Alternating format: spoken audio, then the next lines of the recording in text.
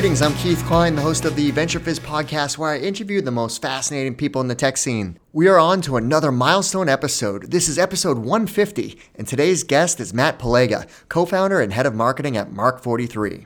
Modern advancements in technology have impacted almost every industry, but there are still some areas that might not be modernized. As we discuss in this podcast, Matt and his co-founders found one of those industries which was ripe for disruption while they're at Harvard, and that is the public safety sector. Based on the important role that first responders, law enforcement, and public safety professionals play in our lives, you would think that they would be all leveraging state-of-the-art technology to make their jobs more efficient and effective. However, this wasn't the case, and Mark43 is building a company to solve this issue with a modern, cloud-native platform for dispatch, records, evidence, and analytics. The company is backed by lots of notable investors such as Spark Capital, General Catalyst, Goldman Sachs, Lowercase Capital, Jeff Bezos, Ashton Kutcher, Tom Eisenman, and many, many others. In this episode of our podcast, we cover lots of great topics, like Matt's background and how a class at Harvard led him and his co-founders down the path of starting a company, all the details on Mark43 and how the company is building a modern tech platform for public safety professionals, how Mark43 was able to land a who's who list of notable investors, the ways that Mark43 has been so successful with their PR initiatives, and so much more. Okay, quick side note. If you have been enjoying the Venture Fizz podcast, then you must leave us a 5-star review on iTunes. The more reviews we have, the more that people will discover these amazing stories about entrepreneurs across the New York and Boston tech ecosystems. Thanks in advance. I appreciate it. All right, without further ado, here's my interview with Matt.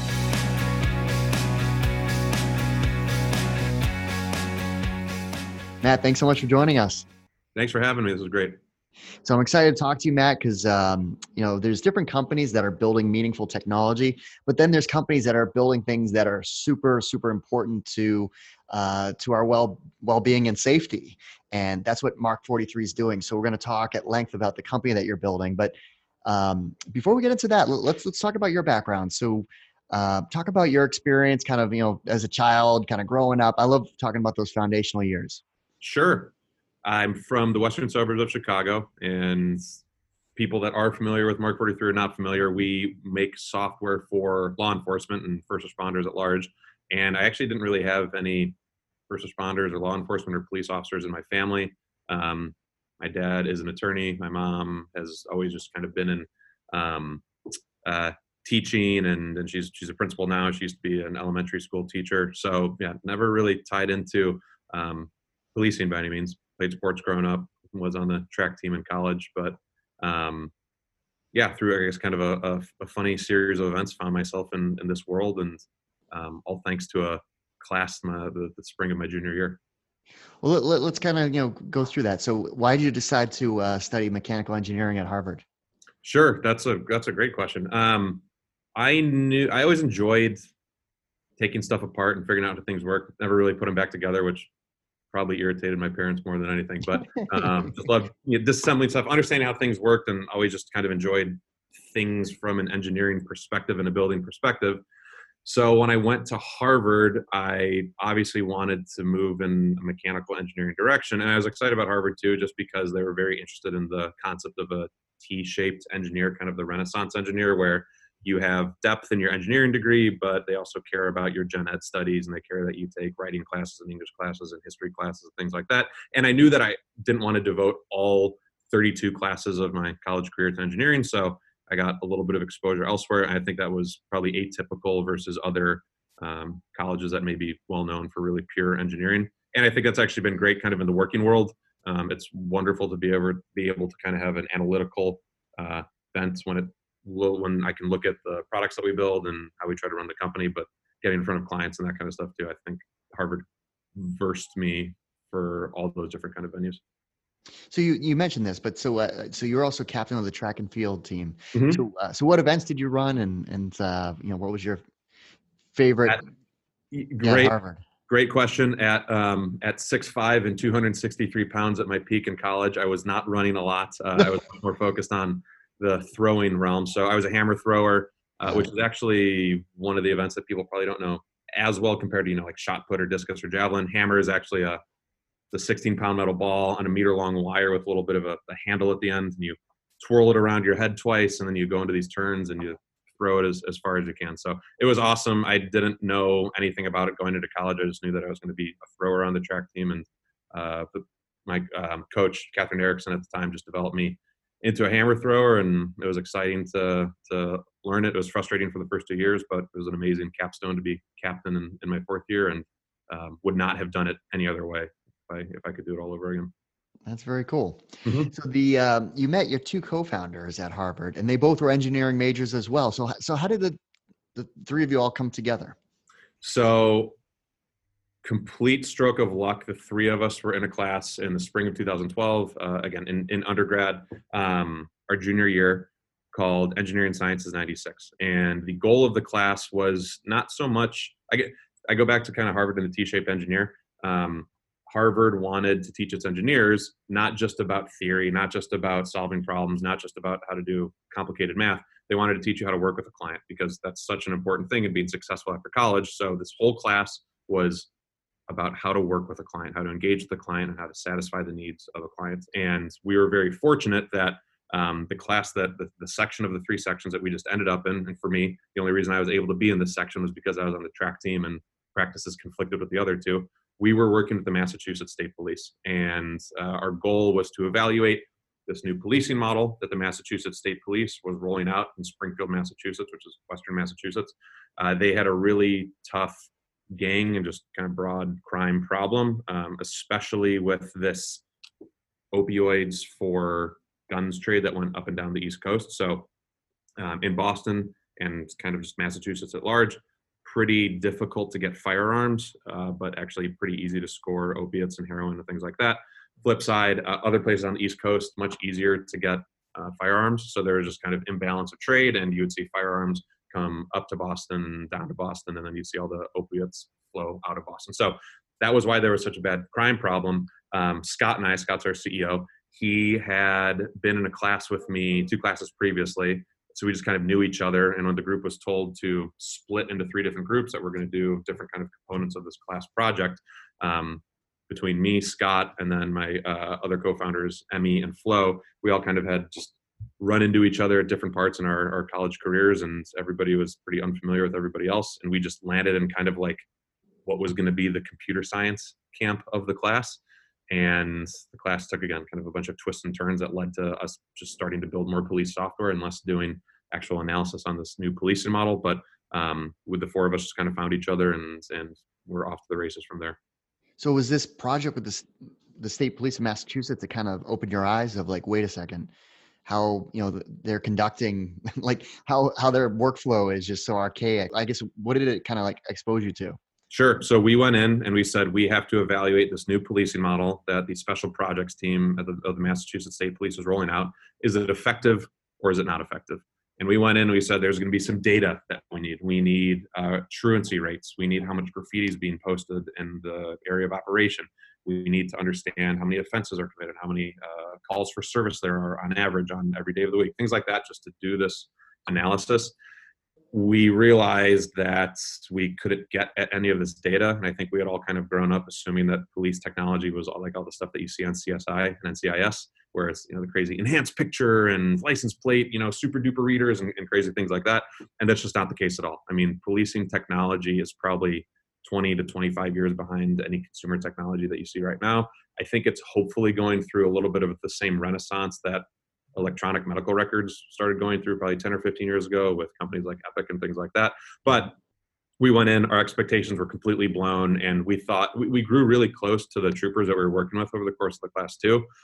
And it was just tugging at our hearts that these people are going out into the field every day, doing risky stuff, doing challenging stuff, seeing some of the toughest parts of the human experience. Honestly, they're interacting with people on the worst days of those people's lives, and their technology is just, it should be as important as their firearm or their ballistic vest, and it's just not treated the same way. So we said, wow, there's a complete imbalance for what law enforcement technology is and what we thought it is.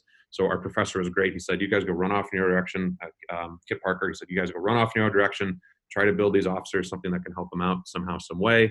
We started off doing more like analytical stuff, social network analysis, how gangs form and dissolve and how they communicate and how they trade and share information, which was great. And we thought that was the real problem. But as we kind of continued chipping away at what this world of policing was, we pretty quickly realized that there were some other products that we were more interested in building and would probably bring more good to the policing profession at large. Now, did you know that you always wanted to start a company someday, or did this just happen organically?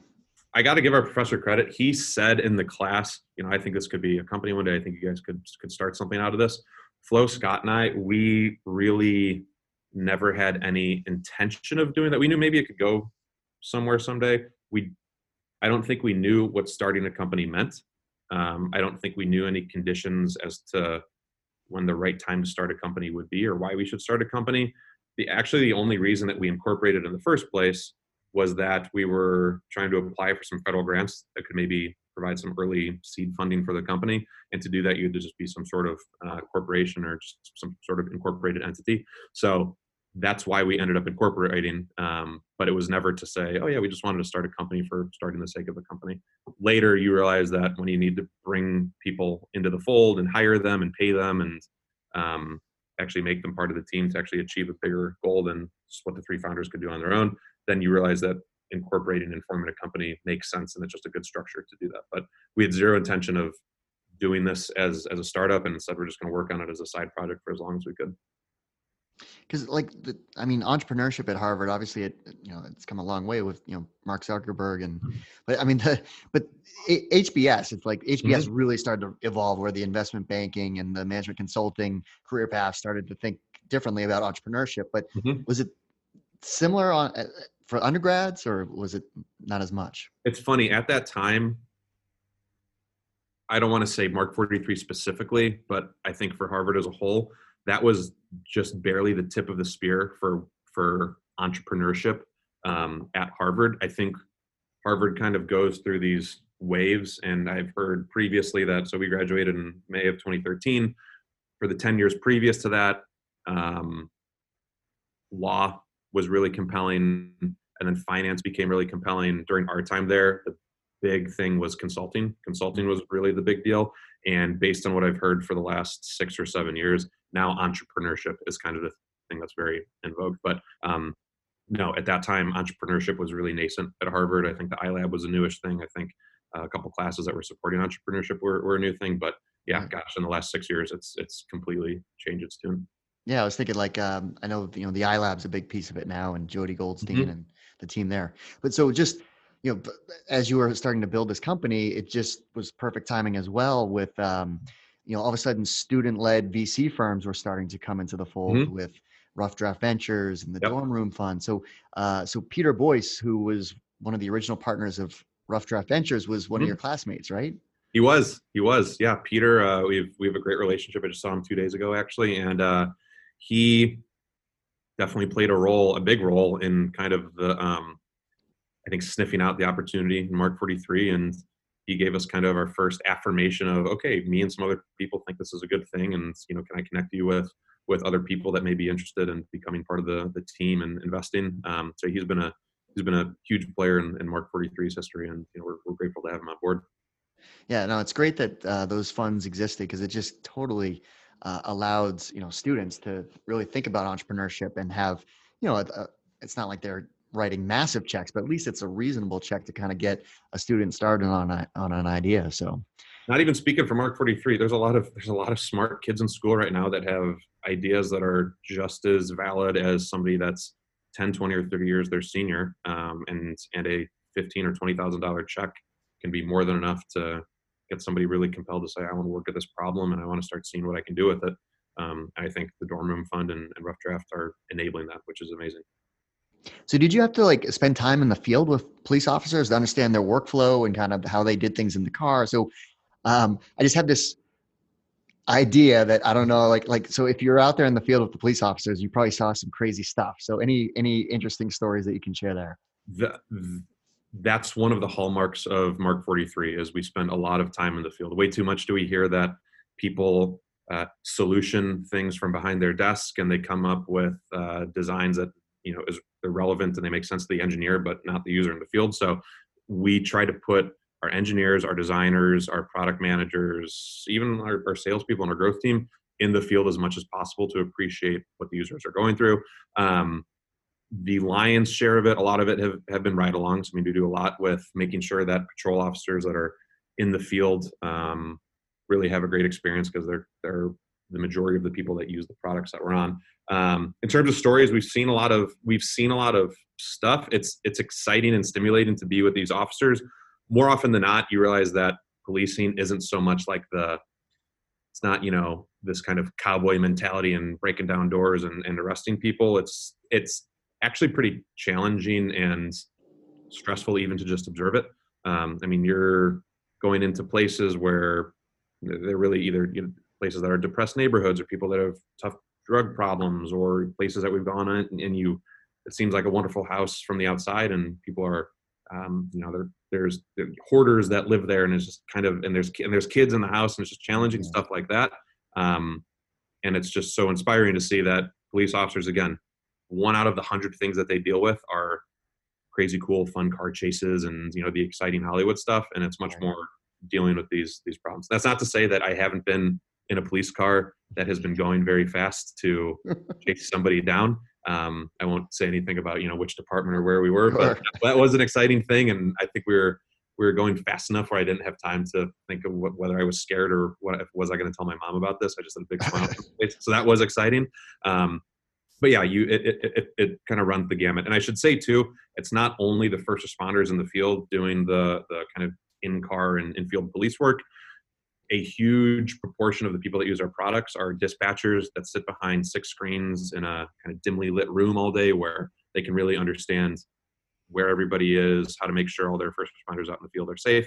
And then it's also records personnel, the people that submit information to the FBI at the end of every month from police departments. It's detectives who spend a lot of time at their desk trying to understand what leads are available and how they could potentially close a case. And it's command staff too. I mean, the people that are responsible for saying, I have to make sure that the crime drops in the 5th precinct, or I got to make sure that theft from autos goes down, and we got to manage that.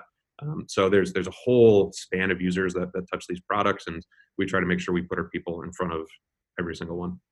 So what does the platform actually do? Because there's multiple components to it, and you just talked about some of the users that get benefit from it.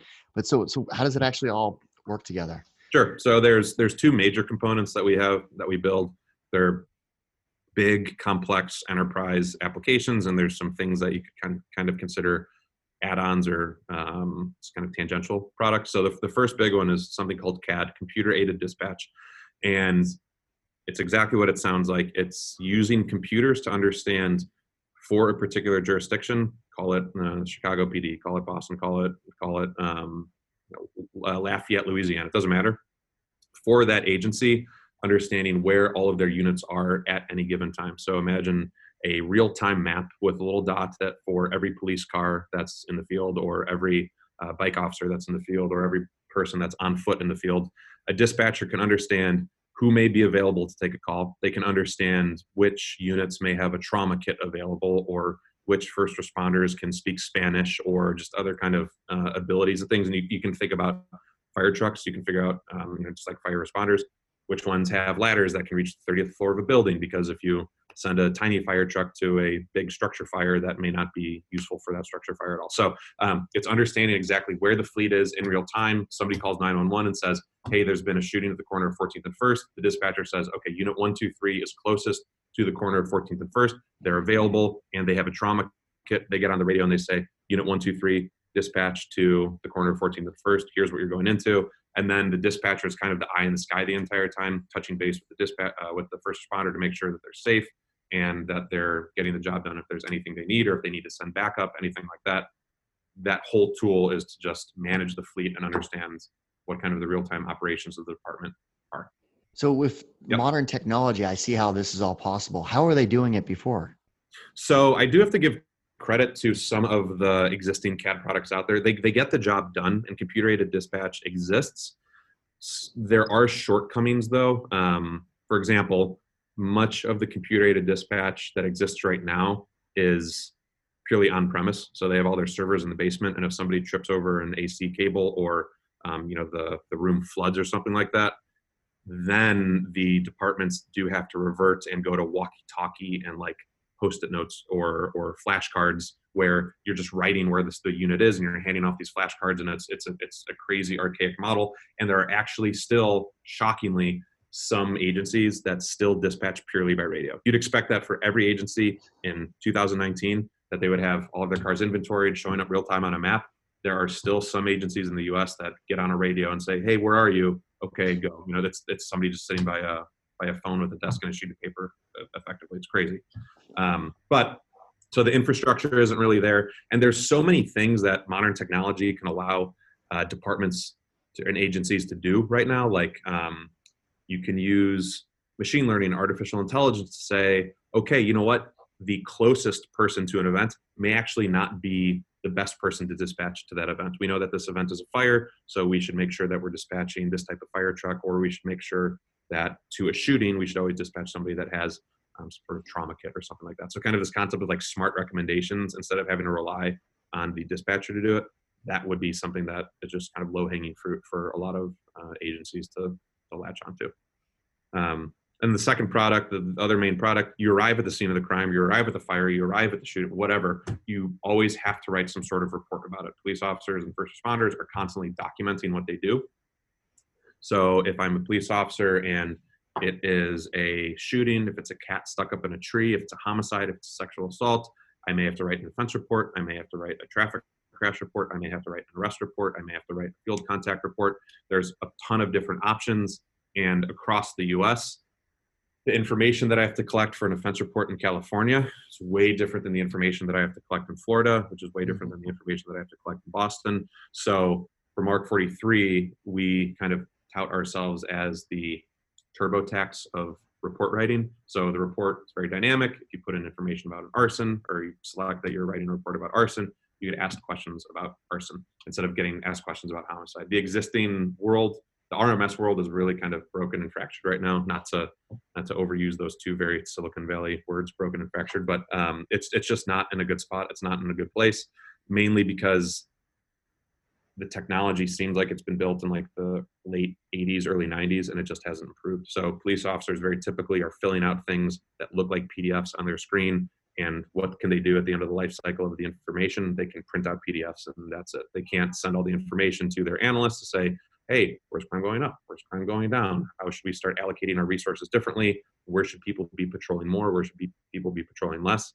And that's not to say that there's not another just whole host of issues that present themselves in court where you can't prove who attested to creating this information or who didn't create the information. And there's just a million judiciary and kind of court procedural problems that introduce themselves as well. So both types of applications are in a bad spot.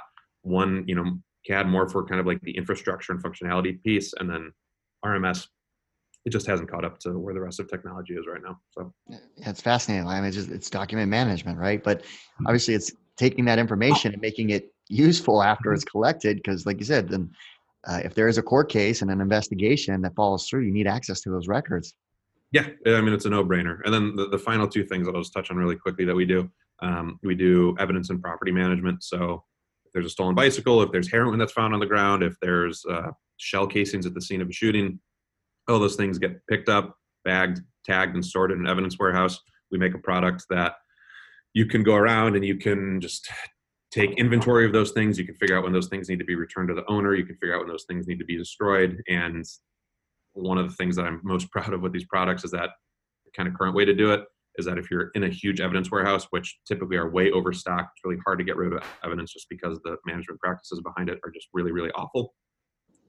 You have to get up on a ladder and you have a laptop, and the laptop is connected to a power cord, and the laptop is also connected to a serial cable that's connected to a scanner. It's like a workman's comp thing, written all over it. Waiting to happen, yeah. You're up there scanning on the top shelf, and it's a whole crazy thing. Mark43, all of our scanning products are all just on simple Android or iOS phones. You go, you scan. It's a much more lightweight thing, and we've kind of taken an Amazon shopping basket approach to how you scan the evidence, collect the evidence, keep track of the evidence. It's just a much more intuitive way to do it. And then the final thing is a whole analytics suite on top of all of this. So for all of the wonderful information that you're collecting, now your analysts and your detectives and your command staff can actually say, this is how crime is changing. This is where we need to devote patrol hours more intimately. This is how the city has become better because we deployed XYZ initiative. And finally, this is some information that can maybe help us solve some crimes that we weren't able to before. Okay, so I read a blog post Mm-hmm. that was actually, I think it was published by Rough Draft Ventures, and it was like the worst piece of advice I got. It was either from you or Scott, I forget. Mm-hmm. And it was, they told us that we couldn't be successful selling to municipalities. So that's the one piece where it's like, I could see investors being like, you're going to sell to who? Good luck with that, right? It's selling to local governments, like all these areas that people are like, stay far away from. Sounds like a beautiful technology. Think of a different use case. Mm-hmm. So how did you figure that piece out? So you are correct in that it's not an easy sale. I mean, we kind of longingly look at other industries and say, oh my gosh, imagine something only taking 6 or 9 or 12 months to sell, not 2 or 3 years. But there's a whole spread, and for all the reasons that selling to government is challenging and can be slow from an investor's perspective, there's a lot of reasons why it's a really great thing. I mean, the contracts that we close with these departments are 5 or 8 years. We can project out our revenue way farther than a consumer company can otherwise. So it's not so much a scary problem or a gross problem or a problem that puts you off. It's just a different problem. And I think, sure, there haven't been a lot of people that have rushed headlong into selling to government. So maybe that's why there's a little bit of skittishness around it. But it's just a different problem to solve. So to your question of how have we learned to sell to municipalities, it's something that you just want to bring in as much talent that knows the space to the best of their ability that you possibly can. I mean, we brought in a lot of experts that have sold to government before, have understand kind of what the nuances and the regulations and all of the kind of complexities of selling to government. It's not something where you just want to eat bowls of glass every single morning and have to figure it out for yourself and make mistakes over and over and over. And granted, we've done that. We've been through that phase, but I think myself, Scott, and Flo have probably done a good job at saying this person is an expert in their field. Let's bring them in and let's let them coach the rest of the company up on how to actually do this. But at the same time, there's a little bit of navigation that happens in each different municipality. And then the final thing is that sometimes it actually doesn't become so much about learning how to sell to the municipality. There's a little bit of education that actually happens that you have to do to the prospect. So police departments and first responders and a lot of the people that have been thrust into these positions to figure out how to procure a new piece of software or figure out what's best for their agency, the nuts and bolts of getting the product and procuring the product, that's not their full-time job, nor should it be. And it's not necessarily right that they have to go out and try to figure out all these different ways to get the job done. So we try to tell people, and hey, in California, here's a bunch of methods that are approved by the state and can ease the procurement and reduce the burden on you guys, not have to spend so much taxpayer money on doing this, and you can absolutely maintain the competitive nature. But we just want to help educate you and make the process as smooth as possible, and they generally appreciate that. So there's a lot of parties who kind of get their hands on the pot to make sure the procurement goes through, but it's funny just in an industry where people think it's slow moving and departments are slow to procure and slow to move and all that kind of stuff. The trick is really just being agile and on your toes enough to say, okay, I got to keep my ears open and my eyes in front of me to make sure that I'm identifying the things that work for the department and the agency, and I can help them kind of through this process, because nobody wants to be going through a long 24-month procurement process on either side. So if everybody can row in the same direction, it typically ends up in a good outcome.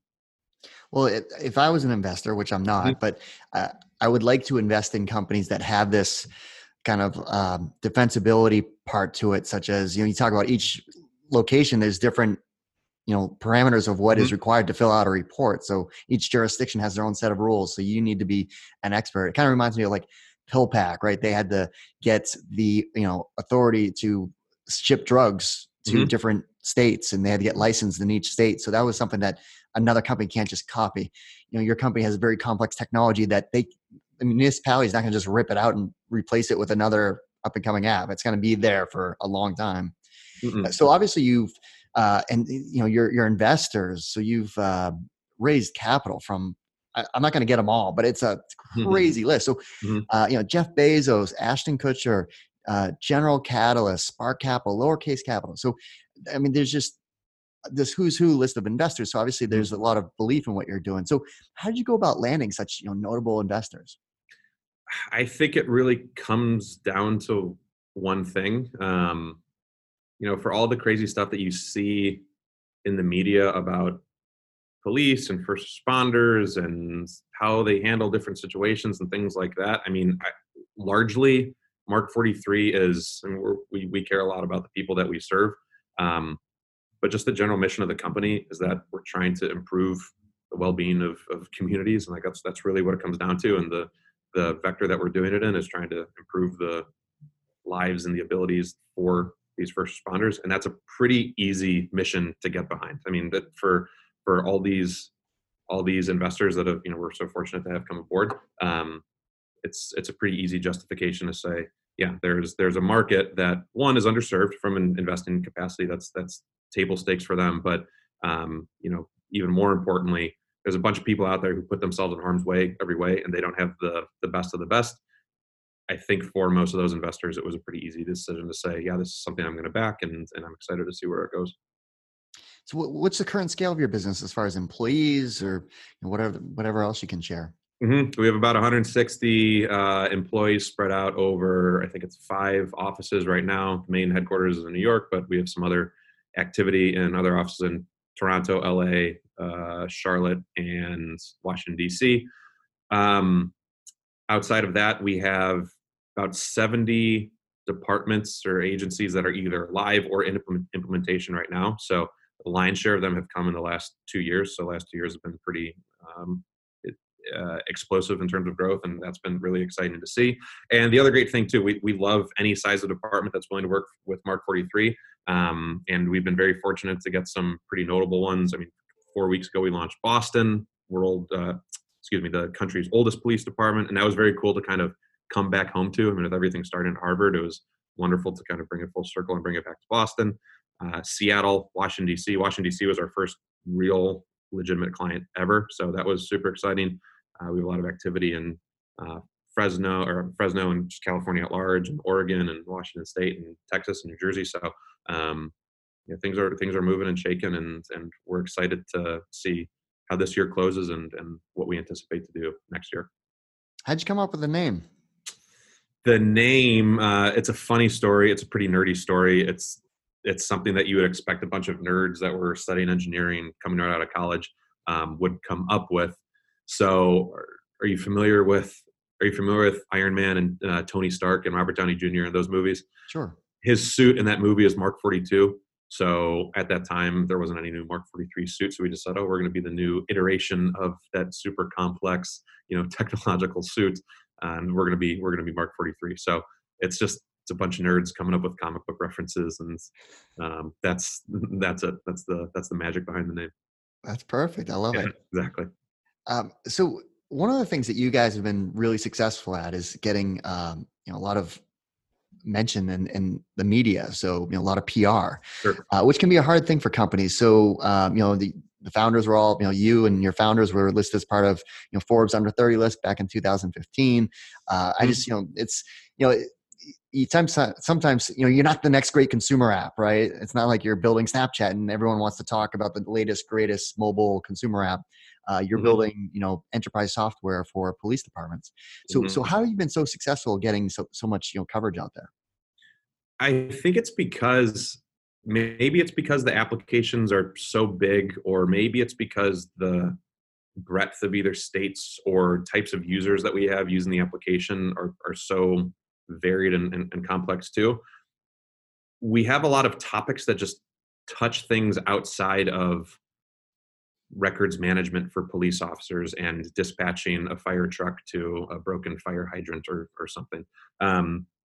Last Veterans Day, our CTO, Steve O'Connell, who used to be in the Air Force, he wrote a blog post about things that you should think about when you're hiring veterans, and some of the great reasons to hire veterans. And we have a lot of veterans that have all served in different capacities and love the mission-driven nature of Mark 43. And that blog post got picked up in a lot of different places, and that was just something that people, I think, kind of seized on, which is interesting.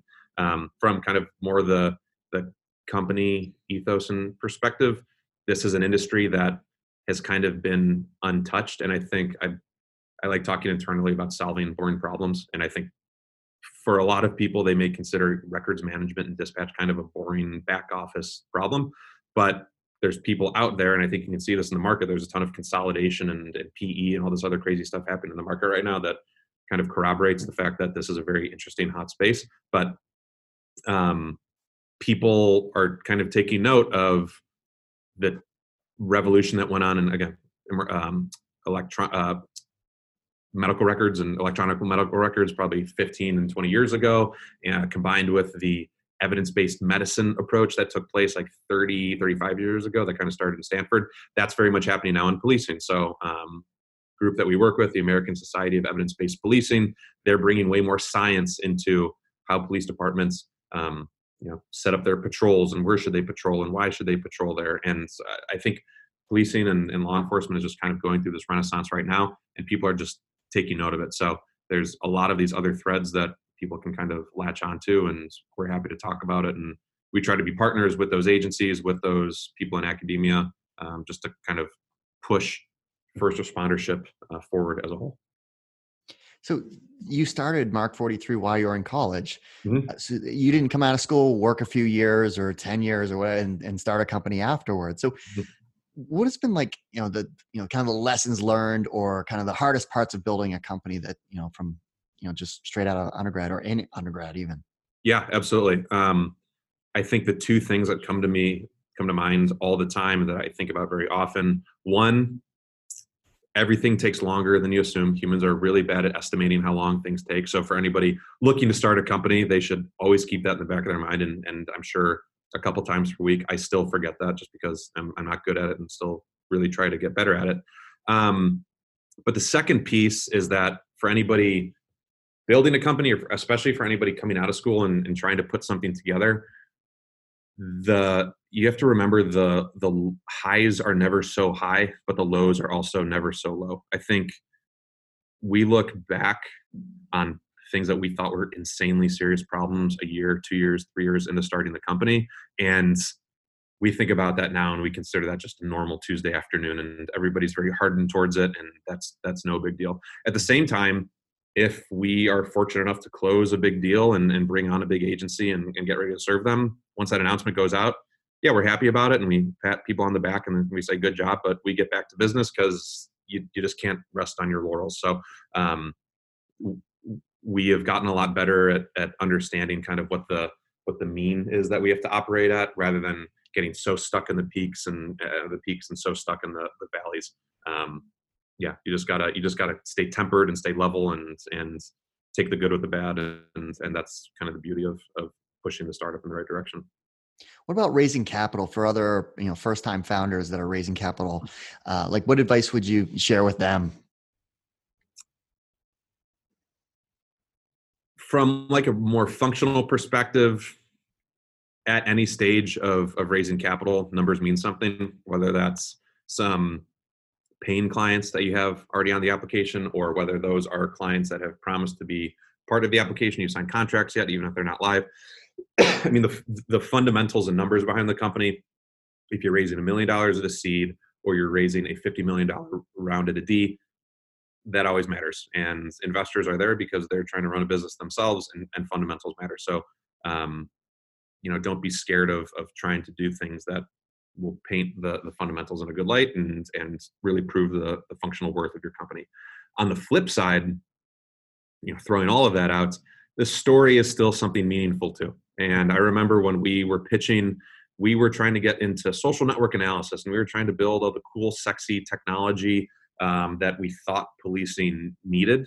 And we did, a year or two out from raising our first round, take a slight pivot and said, no, analysis and business intelligence, those are kind of these tier 2 applications. The tier 1 applications are, like collecting the information of the records management, the CAD, and kind of the operating system of these agencies. Those are the problems that we really need to solve. But that doesn't mean that what we pitched in the very beginning and talking about the problem that we were trying to solve, how poorly underserved all these officers were and all these firefighters and all these first responders were, and how big the problem was and how detrimental to society it was, that story has stayed the same the entire way through. So don't feel like your story doesn't mean anything or that it's not an important part of the picture. I think especially, excuse me, I think especially for people coming out of school that may not have had a lot of work experience or may not have much behind the startup just because it's so early for them and they haven't had time to build that. Sometimes a story is the only thing that you can raise on. But when it comes down to kind of charisma and character and building a special team, that may be enough for those investors. So, do everything you can to be able to close your eyes and be able to recite the story verbatim, because that's something that for in Mark 43's case, doesn't matter what products that we built, doesn't matter which direction we've gone, the stories stay the same the entire way through. And all of our investors can say that back on that first pitch, we're still trying to tell the same story and we're still trying to solve the same problem. We've just taken different approaches to it over the course of the last 7 years. Okay, so this can be professional, or this could be for fun. So what would you recommend as far as a great book or a podcast to check out? Great book or podcast. I wish I had read this earlier in my entrepreneurial company building career, but Crossing the Chasm is just like such a classic. And I don't know how I missed it in the beginning. I don't know where it was. And I know plenty of people have heard about this book, but it really shed light on how we were selling and how we should be selling to governments. I think that we thought that if we landed a client in the middle of if we landed a big agency in the middle of some state, all the other small agencies were going to do exactly what that agency did. And we were wrong in that assumption.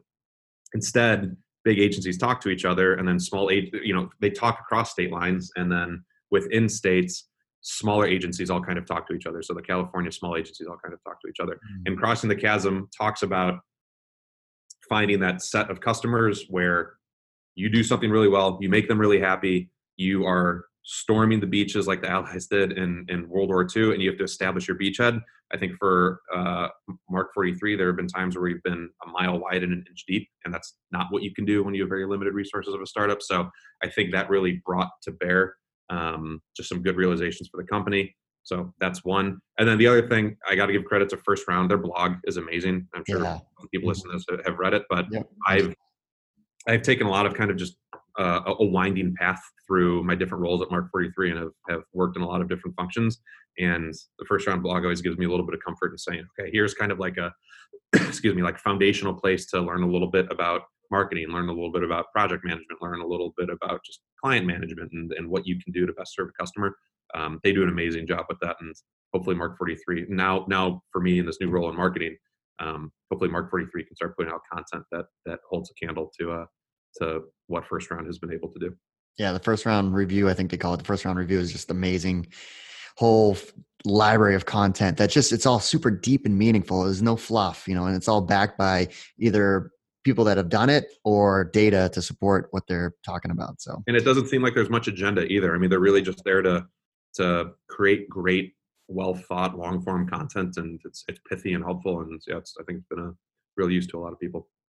So you're super busy building a company, but when you do have time outside of building a company, what do you like to do? Mm-hmm. I think, my first number one thing, I'm a Chicagoan at heart. My family's back there and a lot of my really good friends are back there. So love getting back to Chicago whenever I can. But if you asked anybody in the office, if you asked my girlfriend, if you asked anybody that is remotely close to me, it's probably something to do with food, whether that's like going out to a new cool restaurant that I find particularly interesting or divey, or just cooking. I love cooking and I cook as much as I can.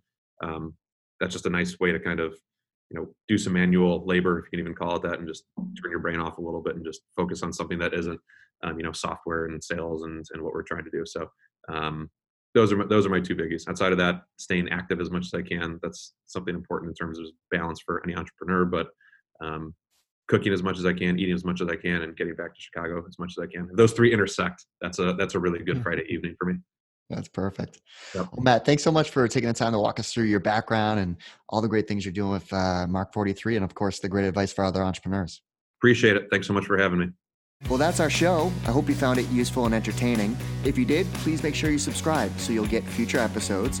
Also, please consider leaving us a 5-star review and share this podcast with all of your friends and colleagues in the industry. It all really helps us out. Last but not least, don't forget to visit venturefiz.com, the most trusted source for tech and startup jobs, news, and insights. Thanks for listening, and I'll see you next time.